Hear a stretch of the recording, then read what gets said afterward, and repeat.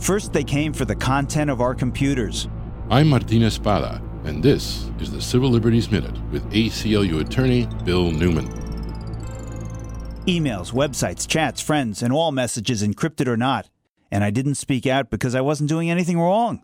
And then they came for the content and location of all our cell phones and mobile devices. And I didn't speak out because really, what's the big deal if the government knows where I've been and where I'm going and whom I'm talking to and what we're saying?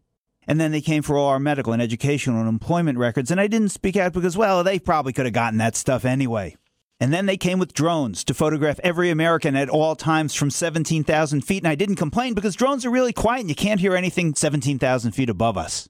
And then they came and built the Utah Data Center with the capability of storing all the information about you and everyone in America, which will be available to the government to use as it wishes at all times. And soon, very soon, when the building of the national security state is complete, there will be no privacy left to speak out for.